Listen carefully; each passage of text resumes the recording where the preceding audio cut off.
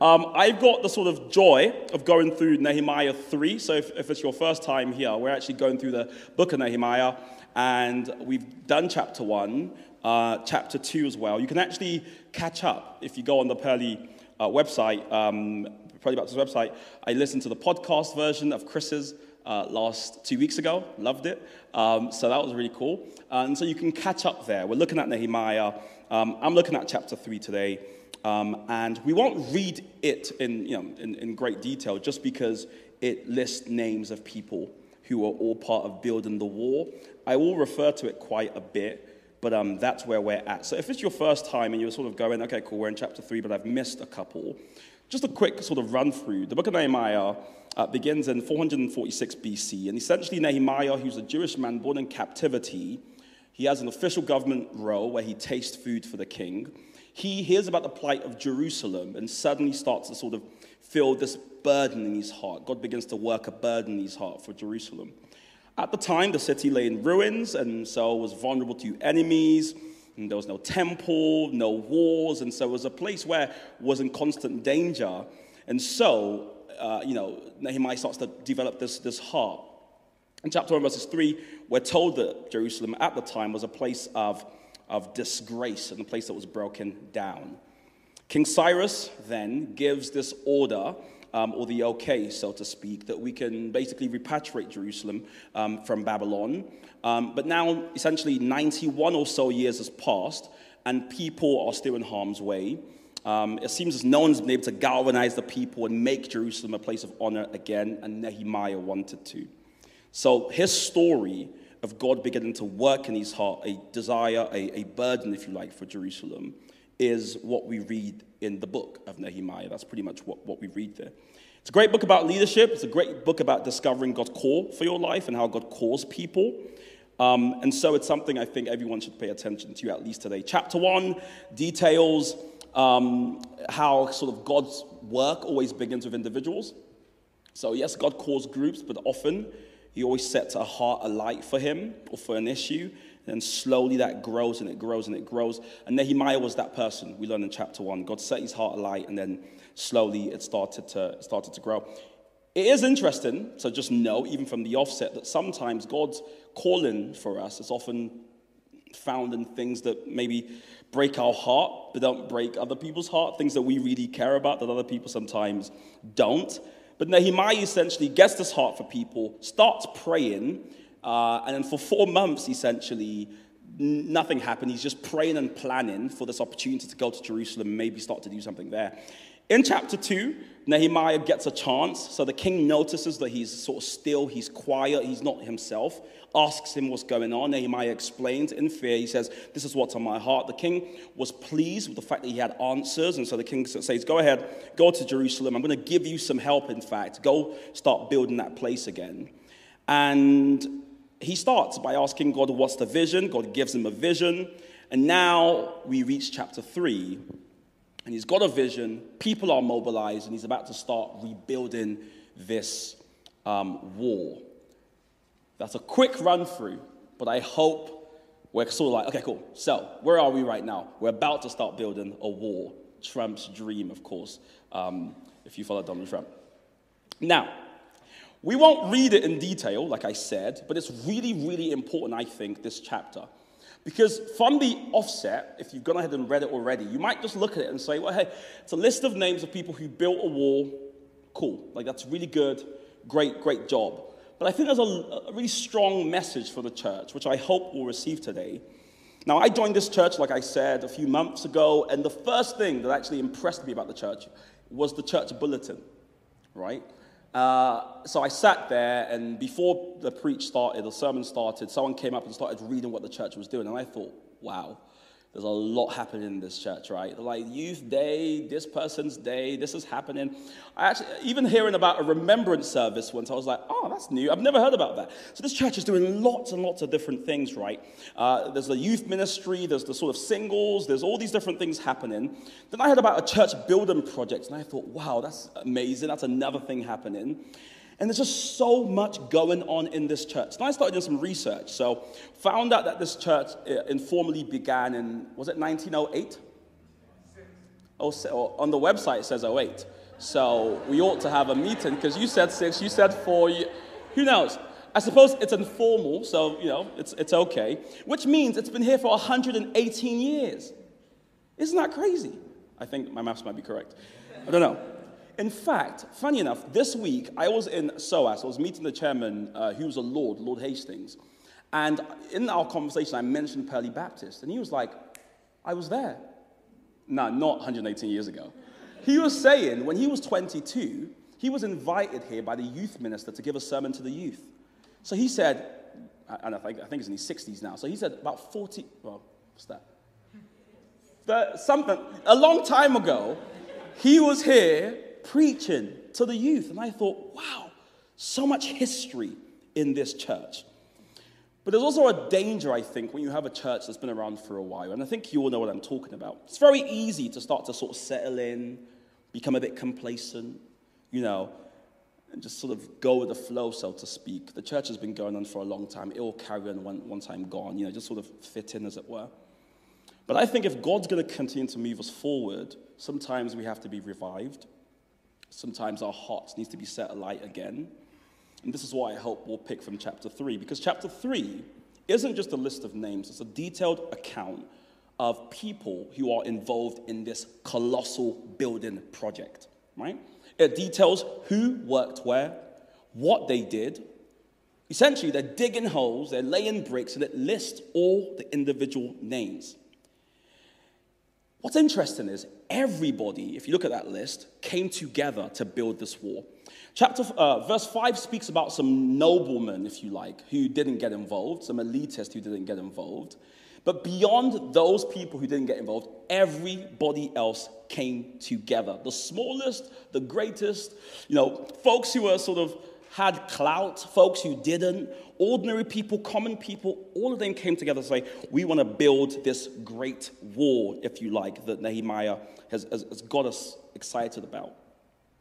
What I noted when I was reading this was the sort of warm, excited faith that sort of bound this group of random people together, this desire they had to see this wall built. It was kind of endearing to go, wow, that's so lovely.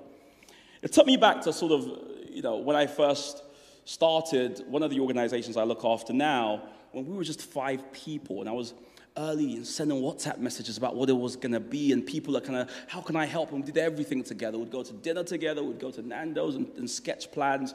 And that sort of early excitement of starting something, it made me remember that. Naturally, you grow, you get some staff, you delegate, you start to have an organization, and things start to look very, very different. And I think the church sometimes can fall into this danger, if you like, where it becomes more like an organization and less like an organism, where we get into the mechanics and the sort of the habit of just doing things, and that sort of excited, boundy, sort of Tigger-like energy isn't there anymore. And this is one of the key things I think chapter 3 really mentions. Because what's really interesting about this long list of people who are all getting involved in this great building project is everyone has a job, right? Everyone's doing something. There's folks right at the beginning building the sheep's gate. There's folks helping out, just building the wall. No one's jealous of another person. Everyone's excited about their position. In fact, some folks are so excited, they actually say they want to build in 2 spaces. So they say, I don't want to just build here. I also want to help out in that part of the wall as well, which would have been very difficult. Everybody had their part. As you read through the names, it kind of makes you wonder, why can't the church be like this? Why can't we have this sort of excited togetherness, this sort of homothady and the one-mindedness that seemed to galvanize these people? Because if you think about it, God is building his church now.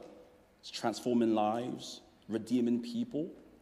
He's got this great thing he's doing on the earth, this great vision, this epic story that he's writing. And essentially, the question we have to ask ourselves today as we read this list is say, where do I fit in? What brick am I holding? Where on the wall am I helping out to build something wonderful here? Everyone has a part. Everyone respects the calling of another. And essentially, everyone's coming together in this wonderful way. And here's something that's so fascinating too. If you think about it, 8 months prior to this wonderful union of people building, Nehemiah was something like 700 miles away in tears about the plight of Jerusalem. And now we have him initially in tears, but now he's got this army of people all excited, really, really motivated to build this wall. It shows you what God can do with a man's tears, right, when he's really burdened. Now, the one question I had as well as I was reading this was, well, how did he get so many people excited about a wall? I know in America they love wars, I get that. But I just thought, it's just a wall. Why are they all so excited? Got all these different people like, yeah, we're going to build a wall. If you read it, it reads like that, doesn't it? Everyone's so pumped about this wall. I suppose there's a simple answer, which is all of them had a personal, or would have had a personal conviction about the importance of completing this wall. Like Nehemiah, as he shared his vision to the people, all of them would have been galvanized equally by the importance or the sheer enormity of the task, the importance of building this wall. All of them knew that their place was important in the completion of the wall. And one of the clues I think we get about this is because 2 comes before 3. Obviously, I'm not speaking numerically here. I mean, chapter 2 comes before chapter 3.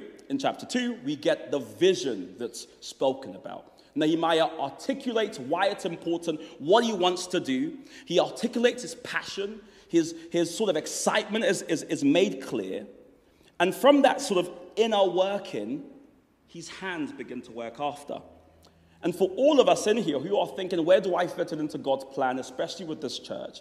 Well, first we have to have something in our heart bubbling about what God's doing. You've got to get excited about what God's doing on this earth. As we do that, the excitement in our heart then turns to work in our hands. And that process, if you like, I suppose, is why we see this excitement in people. Unless there's a vision in our heart, there's a genuine desire in our heart, the work of God simply won't continue with us. And I was reflecting on this. It took me back to Revelations 2, when Jesus is given a vision, speaking to the church in Ephesians or in Ephesus. And he commends them for all their work. He says, listen, you guys have got a packed church bulletin, yeah? Doing well, lots of different things going on. And he says, but I have one charge against you.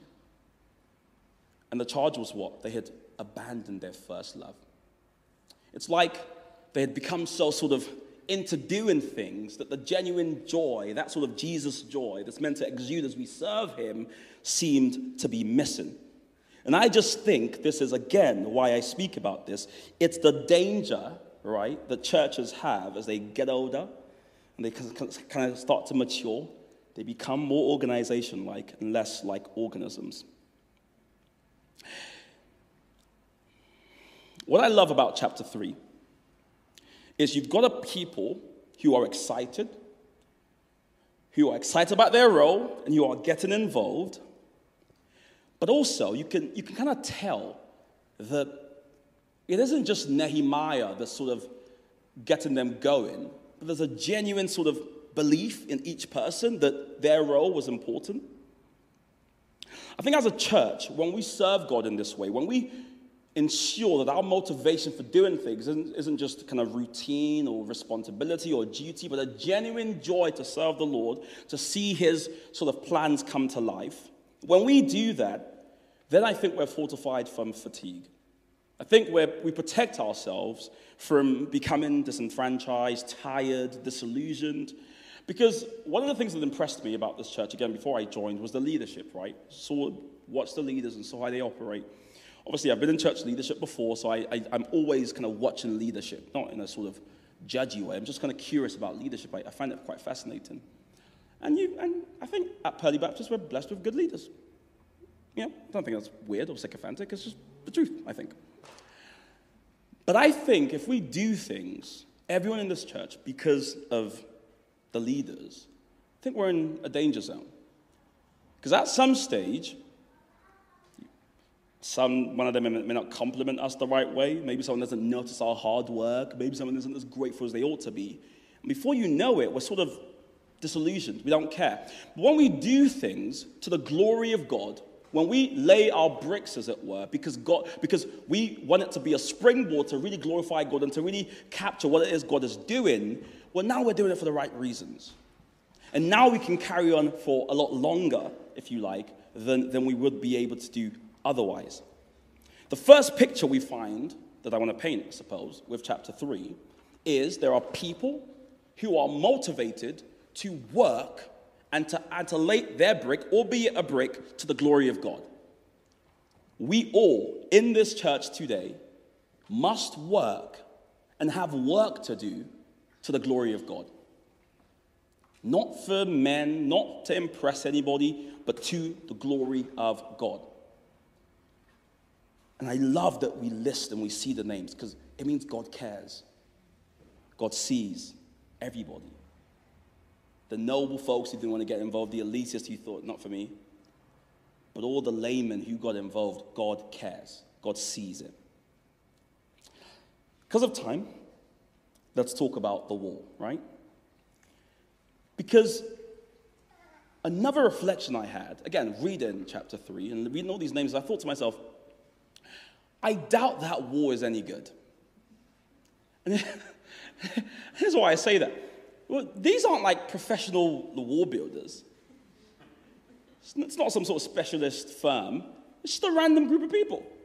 And I thought, if I was going to build a massive wall, who would I want? I want builders, right? We'd go to the space with builders and say, try and get a quote and, haggle and all that sort of stuff. Terrible at haggling. But that's another conversation for another day. I tried to do it once. My dad is always angry that I can't haggle, because I would be like, what's the price they said? I'm like, sounds good. And he's like, no, you've got to. But there was one time, sorry, random aside, but there was one time I went to the market, never again, first and last time to be fair, with my dad, and he was going to buy a second-hand TV. And my dad's Nigerian, he's sort of, very confident, I suppose, is the best way to put it. And we went to this market, and the man had the TV, and the man said, it's £200. My dad was like, £20. And I thought, what? I was so embarrassed. I was just like, this is ridiculous. And the guy he was haggling with was just like, no. That's just, you were like, no, we're not even meeting in the middle. That's just too far. And my dad was like, cool, and just walked away. And I just was just looking back like, sorry, to the guy. But yeah, I'm not good at haggling, which is just something interesting to know. But anyways, what's fascinating about this wall is it can't be good because you've got all these random people laying bricks and they're not trained. But I suppose there's a key lesson to learn here for us as a church, which is ministry gifts are very different from callings. We all here, I have no doubt, because I know God, he delights in giving gifts. I know everyone in this room probably has a unique gift. Something you can do that other people can't do. Some of us watch Chris and the singers maybe playing guitar, and we're just like, I've tried, I've watched the YouTube video, I just can't do it. Clear gifts. Some of us in here we're good with numbers, we all have clear gifts. And if we're honest, we would all probably prefer to just stay in the lane of our gift and just do that. But ministry gifts are very different from callings because we're all called to serve. And there are times where needs arise in the church, and we all just need to step forward and serve. And I suppose what's really beautiful about this shoddy wall, where you'd have had someone maybe not getting the right mix and putting someone maybe getting a bit wonky, what's beautiful about it is it's sort of a monument of a collective effort by a people to honor God. Which means even with its imperfections, it sort of has a beauty to it. Because you've got everyone just coming together, mucking in, and just trying to make something beautiful. Which makes it, in an odd type of way, almost more beautiful than something that would have been done by professionals now. Because it's all these individuals coming together, all laying their brick, and making this beautiful monument to God.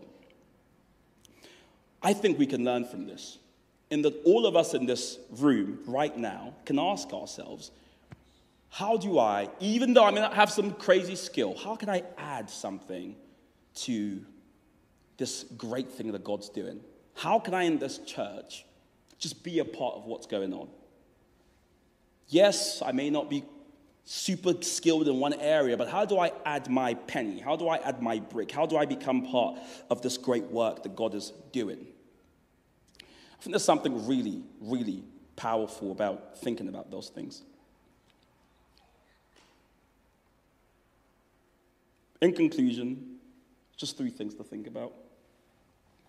I love how in chapter 3, God shows, as he demonstrates throughout the whole of the Bible, that he can do extraordinary things through just simple people who just surrender and say, yeah, use me, God. I'll be a part of it. He can do extraordinary things through them. I love how the mundane can become magical when we realize who we're doing it unto. I mean, laying bricks is the most basic thing in the world, right? But when it's part of this epic story God's telling, suddenly it's a magical thing. Likewise, in this church, counseling someone, mentoring somebody, laying the chairs out, picking up dirt. All these things can seem so mundane. But when you realize you're doing this to the glory of God, it becomes magical. Lastly, it's that God's building something. And we all must work. We all must work. We all must ask ourselves, what can I contribute to this great thing that God's doing? We often are in the middle portion. What do I mean by that? We are the instruments of change, of God's change on this earth. He's going to use us. So I pray that the Spirit teaches us, that he helps us come to terms with how we all can play a part in making this church and really making this body one that honors God in this way. And I think chapter 3 is really helpful for thinking about some of these things. Shall I pray, or how does it work? Let me pray. Super. Father, Lord, thank you so much for this moment we've had to just think about your word, about you, about what you're doing on the earth. Father, help us to learn. Just help us, teach us in your divine way, Father, Lord. Speak to all of us at the point of our needs so we can take this list of names, list of people having a go, and really take the lessons, the transformative lessons, Father, from it. Help us, God, to really value our contribution in your epic work. Yes, God, you're shifting cultures. You're doing all these wonderful things, big things, God. But help us to see, God, how our contribution matters. How our small act, our prayer, all the little things that we think are so unimportant. Help us to reframe our mindset, to see that it matters. The prayer matters, the counseling matters, the service, it all matters. Transform our hearts, Father, Lord. Let us be changed by the reading of this word. We pray these things, God, in Jesus' name. Amen.